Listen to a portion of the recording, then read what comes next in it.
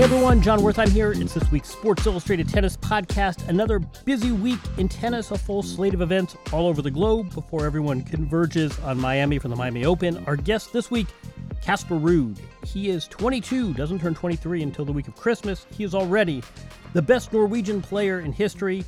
He's a lovely guy and he is rising the ranks. He's sort of a man without a country.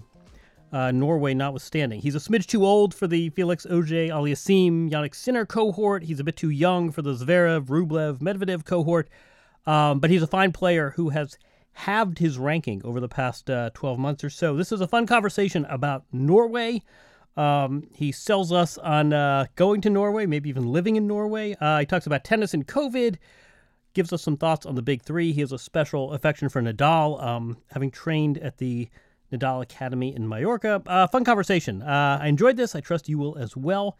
Here from Acapulco, on a day off, is Casper Ruud. How are you doing? How's your first visit to Acapulco? It's good. It's nice place. It's really hot here, so it's a bit of a challenge, I think, especially for me being from Norway. But it's I've gotten used to it, and I enjoy now. I want to ask you about Norway. We can talk tennis in a second, but did you know Norway sells more electric cars per capita than the U.S.?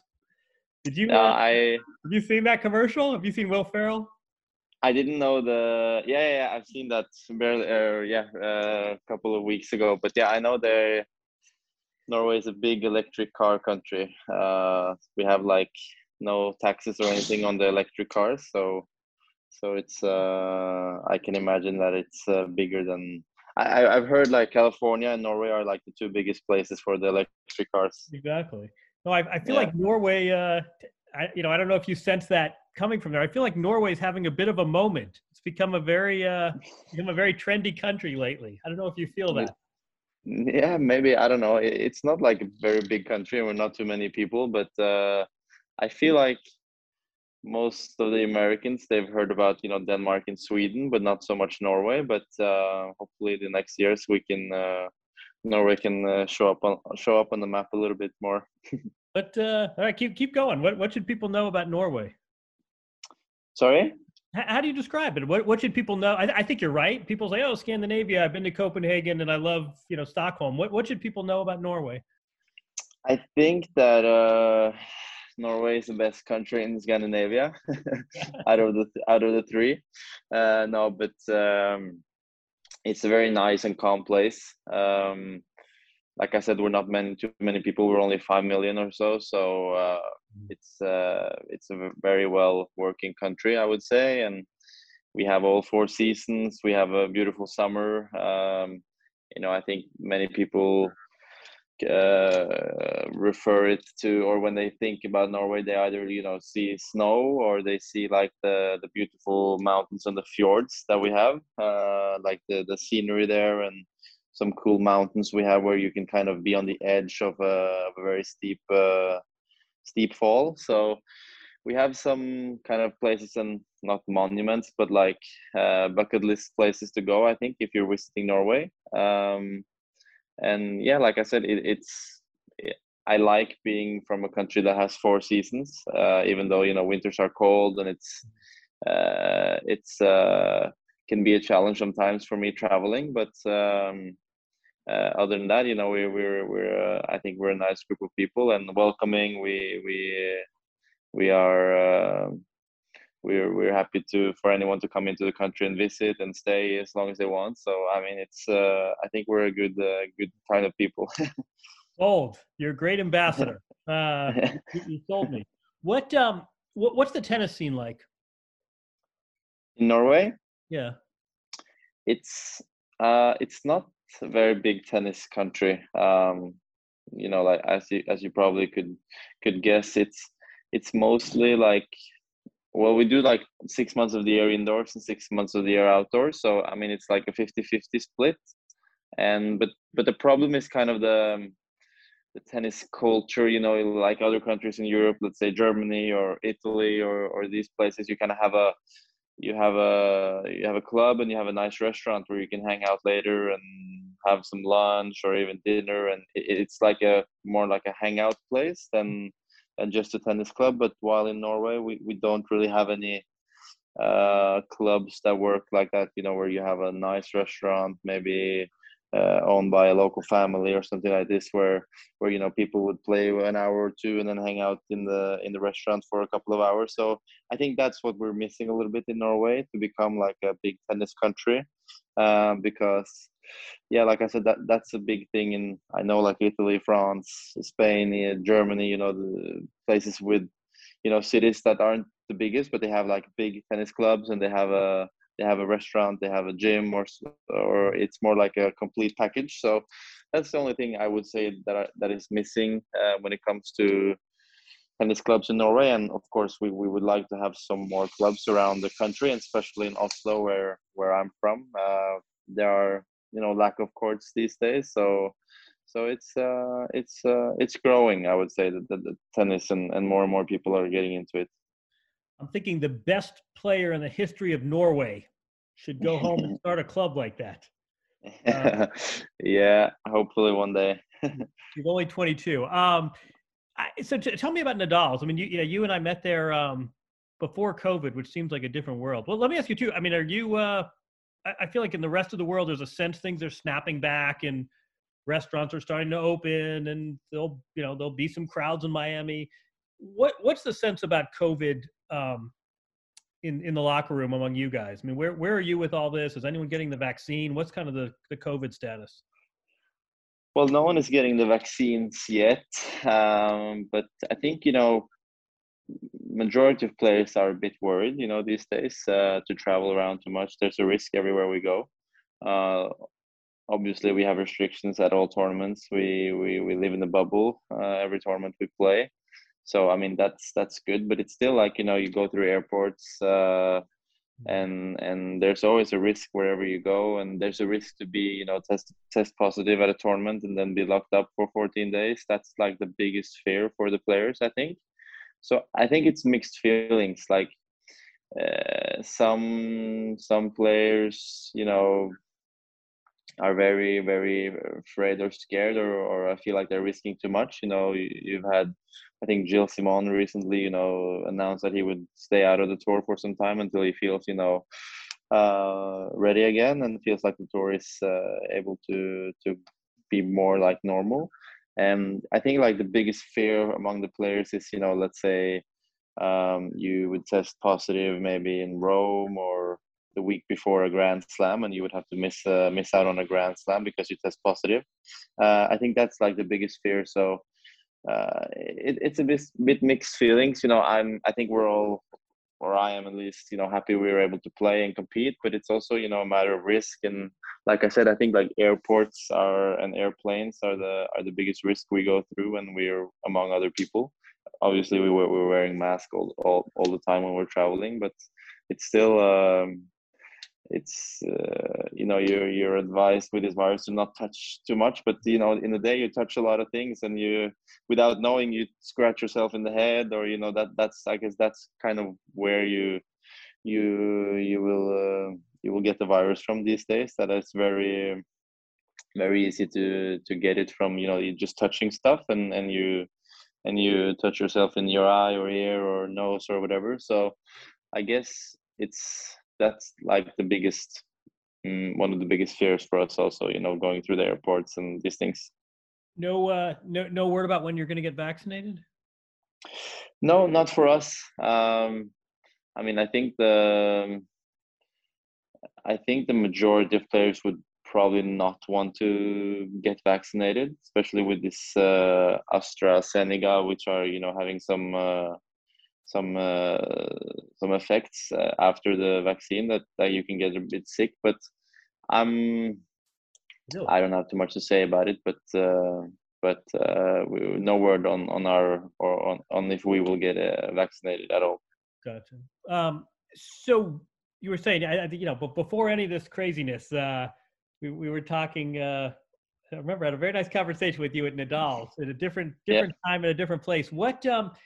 How'd you decide to go there, and what do you tell people about training in Mallorca? How do you describe it?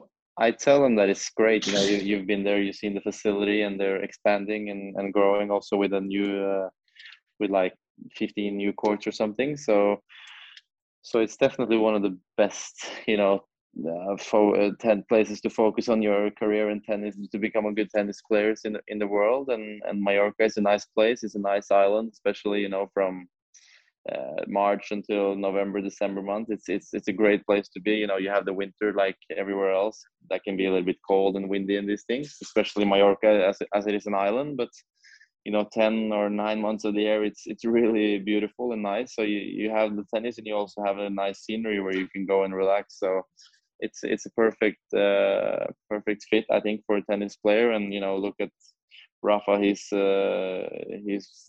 one of the greatest of all time, and that's where he's from, and has done all his life and training in Mallorca. So I guess that's a good indication of how good of a place it is. What did you learn from him? What did you learn observing him? I think just that, I've been a fan of him since I was, started watching tennis, and he's been my biggest idol and the one that I've looked up to the most of all the players. And I remember, I think he was probably the first one I watched on TV, and dreaming about being on TV myself, playing big tournaments and big matches. So he's kind of one of the reasons I really wanted to go for a professional career. And I remember, even from a young age, when you're 8 or 10 years old, you it's just a dream. But then after, when you reach 12, 13, 14, it becomes more of a realization. I've observed him, for many years already, and especially, getting the chance to go there to Mallorca and become or see him up close and personal, and even practicing with him, it's been a very big motivation. And I think I've learned the most that, even though how much he's won, he's still, extremely humble and works as hard today as he did 15 years ago, and he wants to go for more and more. And I think that's one of the things that defines him as a tennis player. How hard of a worker he is, and how humble he is, and how determined he is to become a better player all the time. I was looking for you on social media. If you didn't know better, I would think you were a golfer that played a little bit of tennis. Well, you have a very nice swing, but I'm wondering, Thank you. Is the golf a distraction, or is there stuff from the golf that you can incorporate into your tennis? Not really. It's eye-hand coordination, both things, but the swing is like, you have some similarities, when generating power from your hips and legs. So that's like one thing that I would say is the same. So I'm sure many players on the ATP Tour could hit a golf or a driver pretty far, because we have a lot of explosiveness and power if we hit it well. So I think that's a resemblance, but golf is something else. You have way more time, I think, in between your shots. In a tennis match, you probably hit thousands of shots, but in a golf round, you try to hit as few shots as possible. So you're between 60 and 70 shots usually. So you hit way fewer shots in golf. But wait, speak for yourself. How many shots? No, no, not for me. But when you're a pro, Okay. the professional guys, they.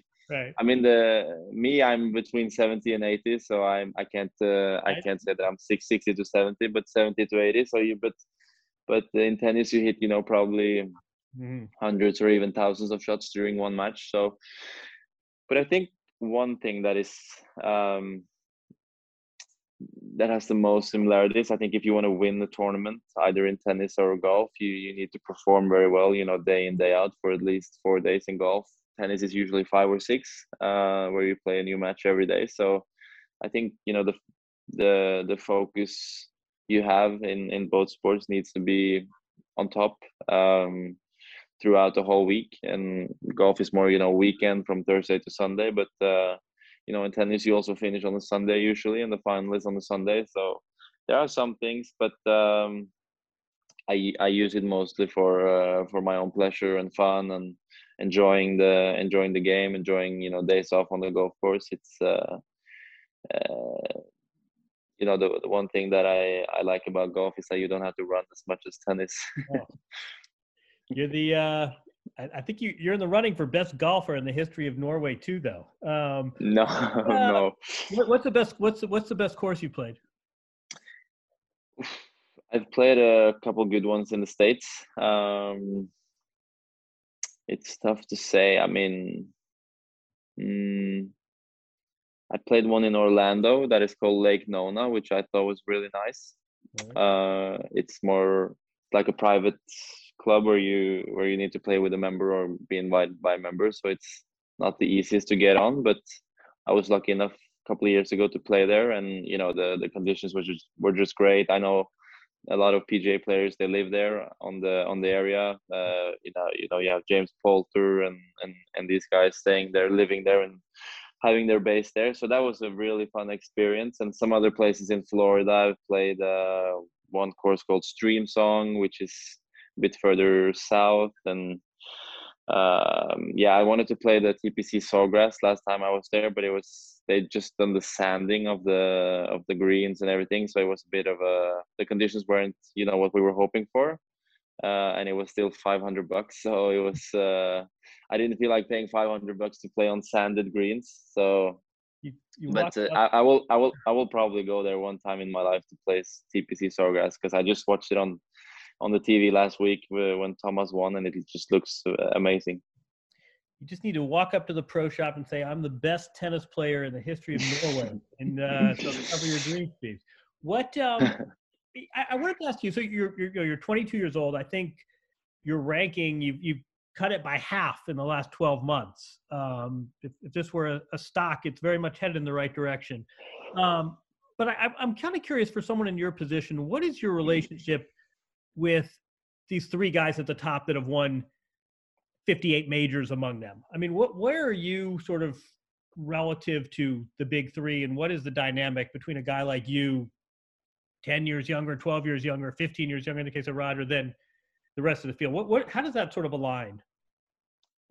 I think they're all great guys, and you know, I know Rafa the best, obviously, but I've played against Roger and Novak in a match, and they were nice to me, you know, both on the court and off the court after the match. And you know, when I see them, they say hi, they come up to me and say hi, you know, how you're doing and all these things. And I think that's really nice, because you know, they have probably hundreds and thousands of people in their life that they can say hi to, and that they actually, you know, come to say hi to me in the gym or whatever it is. I think that shows, you know, that they're great guys. And you know, the last time was Djokovic at the Australian Open. You know, he didn't have to come and say hi to me in the gym when I was warming up, but he still did, and I thought it was nice. So they're nice guys, and they know how to you know, behave well, and they've been in the game for a long time, and I think they maybe they also have some experience from when they were growing up, and maybe, you know, I don't know, Sampras came to Roger when he was young maybe and said hi, and maybe Roger, you know, felt, you know, that was a cool thing. And then, you know, I'm sure he had someone he looked up to and wants to not copy, but I'm sure he knows that it's a nice feeling for the young guys to be greeted by him, and you know, all three of the guys. But you know, I would say I know Rafa better, and we say hi all the time. We see each other at the tournaments, and he's following up. He sends me some messages here and there when I play matches and do well. So he's the or he's the closest I'm to. But the two other ones are just as nice as him. Right. What do you think the difference is? Biggest difference, best of three versus best of five? I mean, it seems like you guys really get your teeth into these events, you know, the 500s and the thousands and even the 250s. And then when it moves to best of five and you're playing majors, it's the three guys are still winning a lot. What's the biggest difference, best of three, best of five? I think for me, it's the physical part. I think it's tough to you know, when you play tough five setters or even tough four setters, it's something else than playing a tough three setter.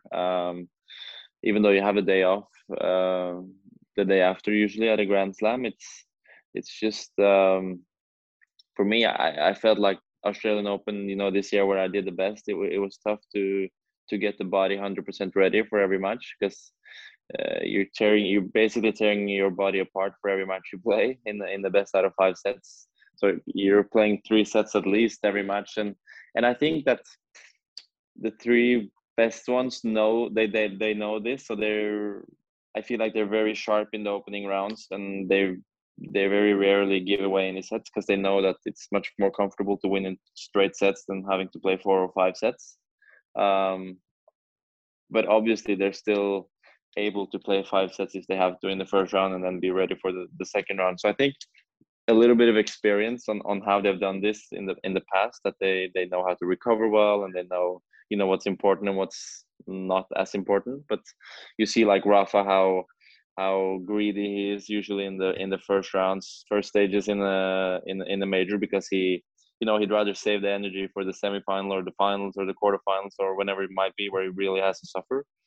And it surprised me how well Tsitsipas came back from 2-0 down against Rafa at the Australian Open, where Rafa was up 2-0, and it's not often that he loses when he's up 2-0. But Tsitsipas really showed that he was there for it. He was physically strong enough, and mentally also. I think it's a complete package with physically and mentally. But I think for me, I think I felt, at least for now, that it's much tougher physically to play best out of 5 sets than 3, because that you're at least playing 3 sets, and the hours are way more than the best out of 3 match. You can get out of yesterday I played 1 hour and 10 or 15 minutes, but at the Grand Slam you will probably at least have to play 2 hours or 2.5 for sure. It doesn't matter how easy you win. I mean, if you win straight, I mean, Roger has won some matches in 1 hour and 30 or these things, but that's not normal. But usually you have to be 2 hours on court at least every match you play in the Grand Slam, and that's a little bit more and more than usual, or more than the best out of 3 sets. Yeah, exactly. I mean, I saw when you were in Australia, I saw you had a great line. You said sort of now more than ever. I don't have it in front of me, but the word for the effective, it's now more than ever. It's very important to stay positive. But sort of with not just the quarantine, but with the travel and with the uncertainty, being positive is very important. I think there's a lot to that. What are you optimistic about right now? What is the greatest source of positive for you right now? Well, I think that when we come to the summer times, around Wimbledon times, that's what they kind of speculate or hope for, that things will be almost back to normal. I think we've been saying that for the last months, all the time. But now as we get more people get vaccinated, more and more people can probably come to the tournaments, watching again, and spectators, and we will see what will happen to us players, if we can move around more than before, or if it's still bubble for us. But I think, like, what motivates most of players now, I think it's just living like normal again, and not having to do the bubble life, because it sounds, I mean, I think we are a bit spoiled that we can complain about the bubble life, because usually we are very well taken care of at the tournaments, and we have a very nice and comfortable life. So there are many people in the world that are suffering way more than us, who have to be in a bubble kind of thing. But it's but I think that's a motivation, and like a light in the tunnel for us players, that we are allowed to go out and have a dinner, or walk around in the city and these things, because it's obvious that the bubble life is a challenge in another way than what our usual lives are. But so I think and that's for me as well, to be able to, let's say, play Wimbledon, and you go out and have or New York, you play the US Open, you go to a nice restaurant on Manhattan after a good win or a good match, and these things are things that we enjoy as players, because we're so focused on our careers and play tennis so much that it's nice to kind of break it off at night with a nice meal in a restaurant, or walking around in the city seeing the skyline for half an hour. Or these things are nice ways for us, and nice ways for us to kind of think about something else. And that's not as easy now when we're in the bubble, but I think that's one of the biggest motivations for the players these days. All right, one more question. You did such a great job of selling Norway. If you were a casual tennis fan, and hey, there's this young kid from Norway, and he hits a nice golf ball, and he has a nice two-handed backhand. If you're a fan of Casper Ruud, what are you getting? What are you signing up for? If I want to support you, what are you looking to provide me with? Well, I think that you will see. I hope some consistency.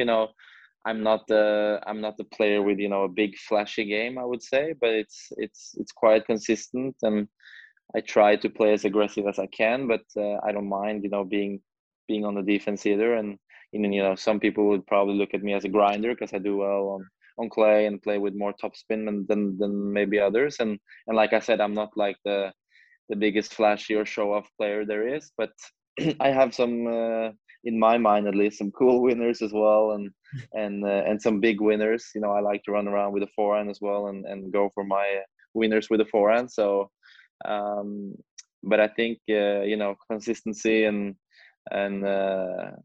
you can probably say a little bit boring compared to other flashy players, but I can't do the jumping backhand like Chapo or the crazy passings like Medvedev or these things, but I'm sticking to my game, and if you're a fan of me, you will have a good look at what my game is, and you will have a good sense of my game plan, I think.